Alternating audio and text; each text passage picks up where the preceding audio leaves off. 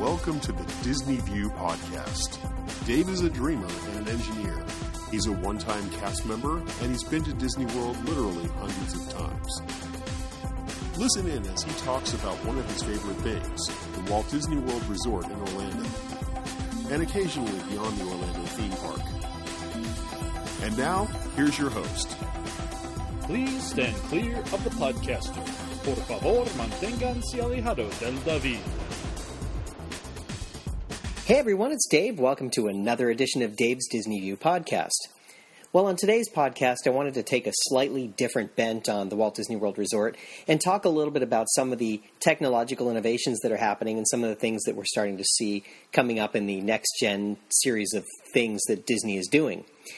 And I may take a slightly more critical view as we go through this, so I'm just kind of warning you up front. I don't mean to be negative about it. I just want to kind of think about it a little bit critically. And I'll explain what I mean as I kind of go through it. But let's get started with my story and kind of how I came around to thinking this way. And it goes back to a few years ago. Now, I've been a long-time visitor to the park, and I think Disney has always been kind of upfront with dealing with people coming into the park and treating everyone sort of equally. Now, there was a period of time when they sold different types of passes to the parks. They had special passes that were like all-day passes as opposed to using the A, B, C, D, E tickets and so forth. They did some different things that kind of differentiated people a little bit, but for the most part, everyone was treated the same. Then over the last few years, you've started to see a new group of people kind of cropping up, and they're the people who are buying into the Disney Vacation Club, people who are buying the high-end vacation package to kind of come to Disney and those sort of things that are kind of differentiating service. So anyway, the story goes that I was eating dinner at Boma one night. Now, Boma, for those of you who don't know, is in the Animal Kingdom Lodge, and it's a buffet. And there was a guest sitting at a table kind of diagonally across from me, and he was complaining. And what was he complaining about? Well, the fact that he paid all this money for his vacation and he didn't want to have to get up to get his food. He wanted it to be served to him. He didn't know that's what they had there. And I'm kind of sitting there and I'm scratching my head a little bit and going, what? You know, it just kind of struck me that it was a strange sort of an approach to your vacation. Yes, you spend a lot on it. I understand that. You know, everyone spends a lot on it. But it kind of got me thinking about it a little bit. And it's been in the back of my mind for all this time because I really had never heard anyone say something like that before. And then recently, last year when I was up at the parks, I saw some people who were riding the People Mover and were being obnoxious. And they just seemed like elitist, entitled people who felt like they could do whatever they wanted because they spent a lot of money on their vacation. And it started to make me think about the differentiation of service a little bit between the average customer who comes in, the guest who comes in on a daily basis, or maybe has an annual pass, or is staying at the one of the value resorts, as opposed to someone who's staying at, say, a deluxe resort or a Disney Vacation Club property. And then along comes all this news about the changes that they're making to FastPass Plus and this new MyMagic Plus that Disney has come up with. Now, let me read for you first from the release that Disney put out internally, and it was from one of these documents that was supposedly leaked from a cast member internal memo. And what it says is, soon Walt Disney World Resort will introduce tools that allow guests to use technology to customize and personalize their vacation, along with more guest enhancements that will continue to be tested and implemented in the coming years. Many of these efforts are part of the MyMagic Plus, which has the ability to connect nearly all aspects of the guest experience. My Disney Experience, a new website and mobile application, will provide a one-stop shop for all things Walt Disney World during every phase of the guest vacation. Guests may use My Disney Experience to get information on all Walt Disney World offerings, reserve dining, and other experiences, and make FastPass Plus selections in advance. Disney FastPass Plus service will allow guests to lock in some of their must-do attractions and show experiences in advance, freeing them to explore and discover the magic of the Walt Disney World theme parks and resort hotels. For the first time, guests will be able to reserve firework and parade viewing areas, shows, Disney character greetings, and more. The new Magic Band worn on the wrist will become the key to unlocking the magic, serving as the room key, park admission, access to FastPass Plus selections, photo pass card, and payment account, which is optional, all rolled into one. MyMagic Plus, as well as other guest experience enhancements, will continue to be tested and implemented in the coming years. We're continually looking at the ways to take the entire Disney Parks experience to the next level at all our destinations based on the unique way that guests enjoy the diverse sites. Guests, cast, crew, and Imagineer feedback will continue to be a critical part of the process in shaping these offerings. So, that's the release that they put out internally that got written about. And I read that and I thought, okay, on the surface, it's a very cool thing. I mean, they want to enhance the guest experience by giving you a wristband to wear and being able to take advantage of all these things. Now, FastPass Plus, clearly they want to allow people to pre-select things that they want to do in order to enjoy the parks. Now, I have a little bit of a problem with that. I'm not an Uber planner. I like to go in and kind of decide what I'm going to do when I get there. I don't even generally decide which parks I'm going to go to until the day I actually get up to go to the parks. So for me, it seems like it's a little bit overkill because I'm not ready to get up and just say, hey, I'm going to the Magic Kingdom and I want to be able to ride Peter Pan at 3 o'clock in the afternoon, or I want to be able to ride Space Mountain. That's not the way I plan my day. Now, FastPass kind of changed my thinking to some degree because I started to think about how to approach the parks and maybe even to be able to ride an attraction while I was getting a FastPass. Now, you may remember when they first put FastPass out there, the objective of FastPass was to go out there and get guests out of the queues, out of the lines, so that they would actually be spending money somewhere. So instead of waiting in line for half an hour, you might go into a gift shop and you might spend a little bit of money there, or you might go and buy something to eat and spend a little bit of money there. It didn't quite work out that way for Disney, so they continued to look at ways to evolve it, but FastPass was such a popular experience that they wanted to expand on it. Now comes word that FastPass itself, the original thing that you see with the paper tickets, may go away for some of the day guests and people who don't have these vacation offerings. They're not staying on property. They didn't buy the package. Those sorts of things, and that's a little bit daunting. That kind of differentiates service a little bit. There's also the discussion about what do my Magic Bands do for someone else who's maybe an annual pass holder as opposed to someone who is staying on Disney property or staying at a vacation club property or those types of things. Plus, allowing people to kind of pre-select restaurants and parade viewing locations and so forth, that takes away some of the locations for those of us who go into the parks and just enjoy it in that way. And I'm a little troubled by that. That just kind of bothers me because now all of a sudden you're creating a different status for different people. Now, I also noticed that at the beginning of this year, Disney announced that they were going to raise ticket prices again, at least for the annual passes and for some of the other things that they offer. So the price keeps going up. The price point keeps going up by a percentage every year. And the ticket prices are going to go up again in, say, June, because that's about the time that they usually go up. And that just kind of confirms the suspicion that, it becomes more of an elitist thing. People are going to have to spend the money there. And it just it troubles me a little bit because it's just different than it was. It used to be everyone can go in. It used to be you could buy your admission pass and you could get in for a couple of bucks. You could go to the park.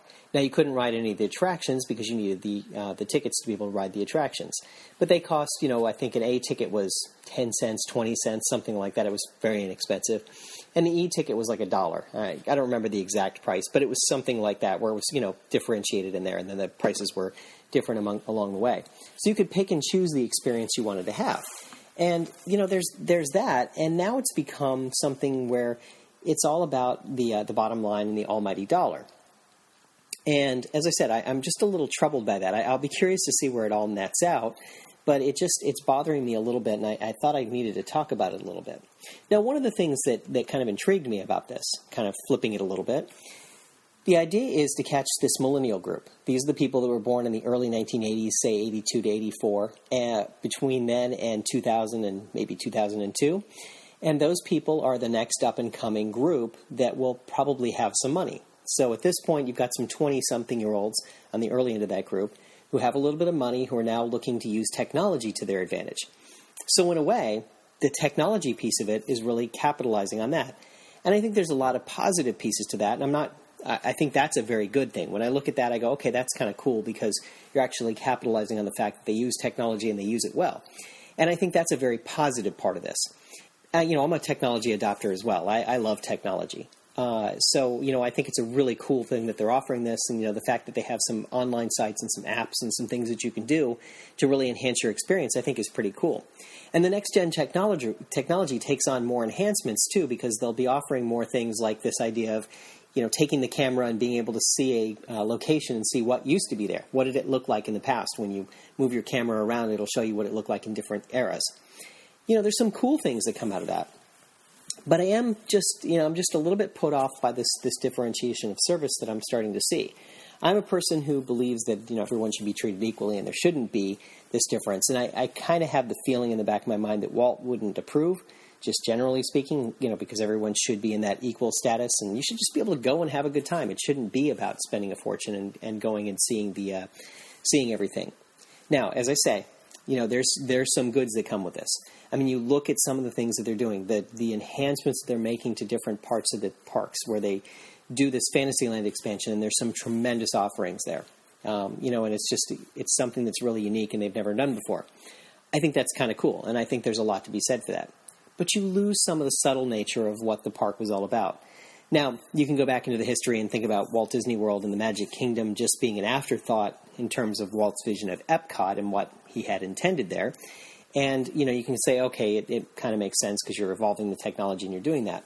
But as you start to think about parks worldwide, you realize that it kind of changes the whole specter of it. And it's really seems to be about the bottom line. And it's not about the guest experience per se, though it turns out to be along the way.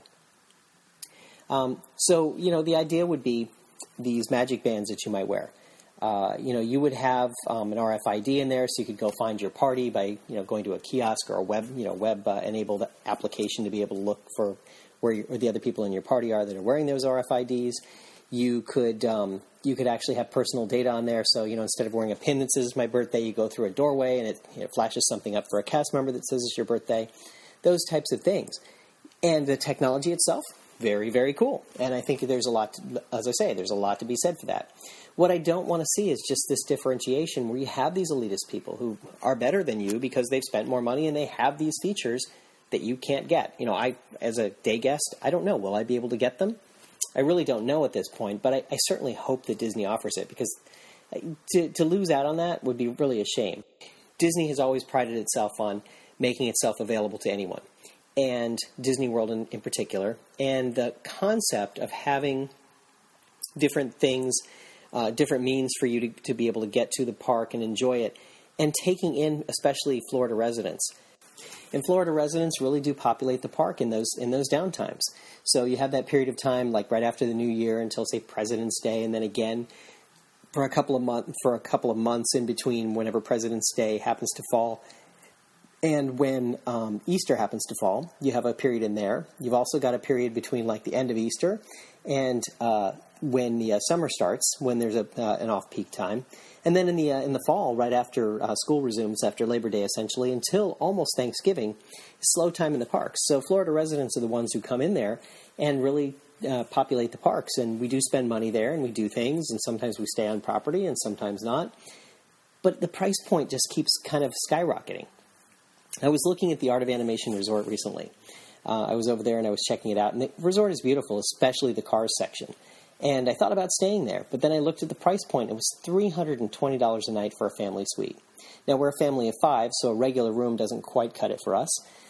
So a family suite was the way to go. But $320 is a daunting number. I mean, that's just unbelievable. So we looked at, could we get a discount? There's a Florida resident discount that was going on. It was about, we could get it down to about $200 a night. $200 a night is still more than we wanted to spend, so we wound up staying off property. And that's fine. I'd prefer to stay there. I'd really like to check it out and enjoy the amenities. But, at the price, it's just really hard to afford. And, you look around and you go, people are paying it. And that, it's great for Disney. And, as a shareholder, I think that's tremendous. But it just kind of makes me wonder just a little bit where Disney is going, because it makes it harder and harder to stay on property.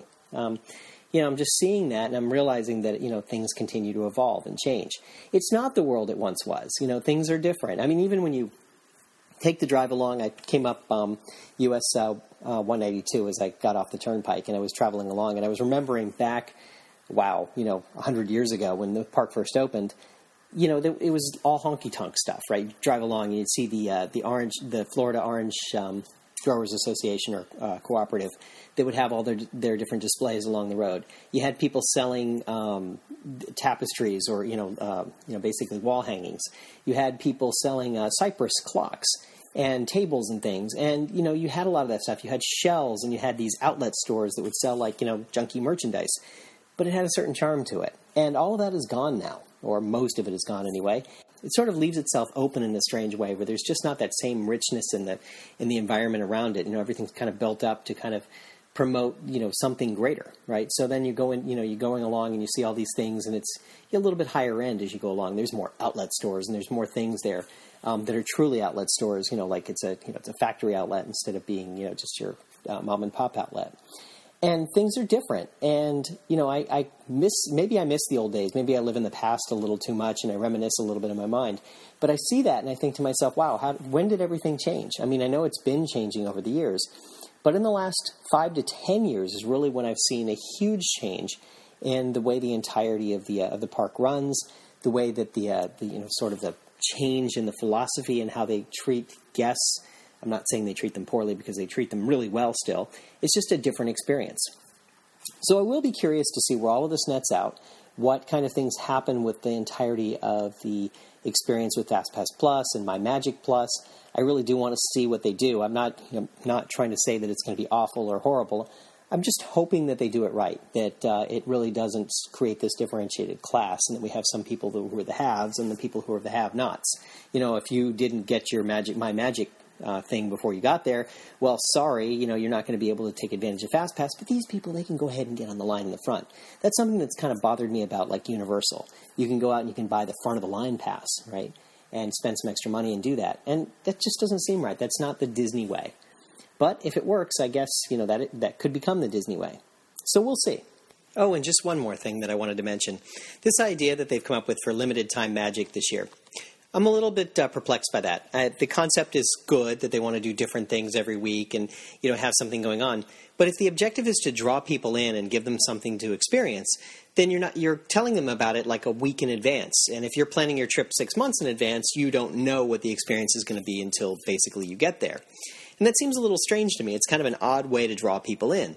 If you want to bring them in, you should be telling them kind of generally what kinds of themes you're going to be dealing with throughout the course of the year.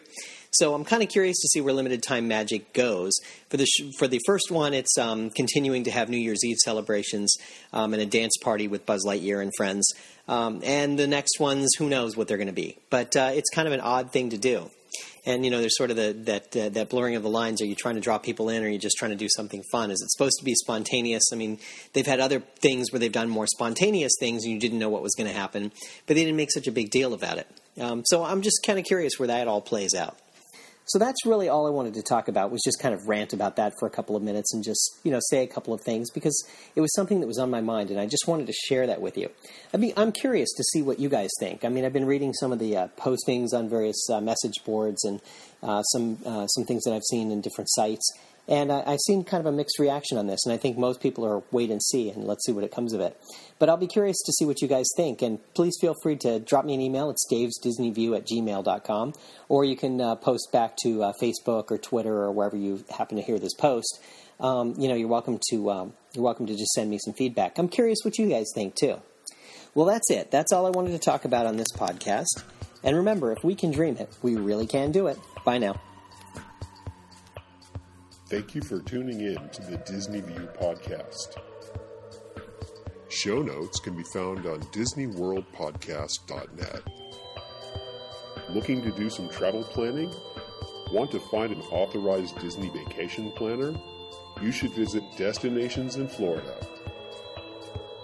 Original music you hear in this podcast is courtesy of Sound On Music. You can find his music at ReverbNation.com/sounda. Our thanks also go to Doug for his continued contributions to the show. You can find links to other great Disney podcasts, as well as the latest Twitter feed and the Disney Buzz on DisneyPodcast.net. And don't forget to check out Dave's iPhone apps. There's a Hidden Mickeys app for finding and sharing hidden Mickeys at all of the Disney parks around the world. There's also an app designed especially for pin traders. You can keep track of all your pins and your wish lists. Please be generous with your time or a donation to Autism Speaks. We do hope that you've enjoyed your visit and that you drive home safely. Show number 124.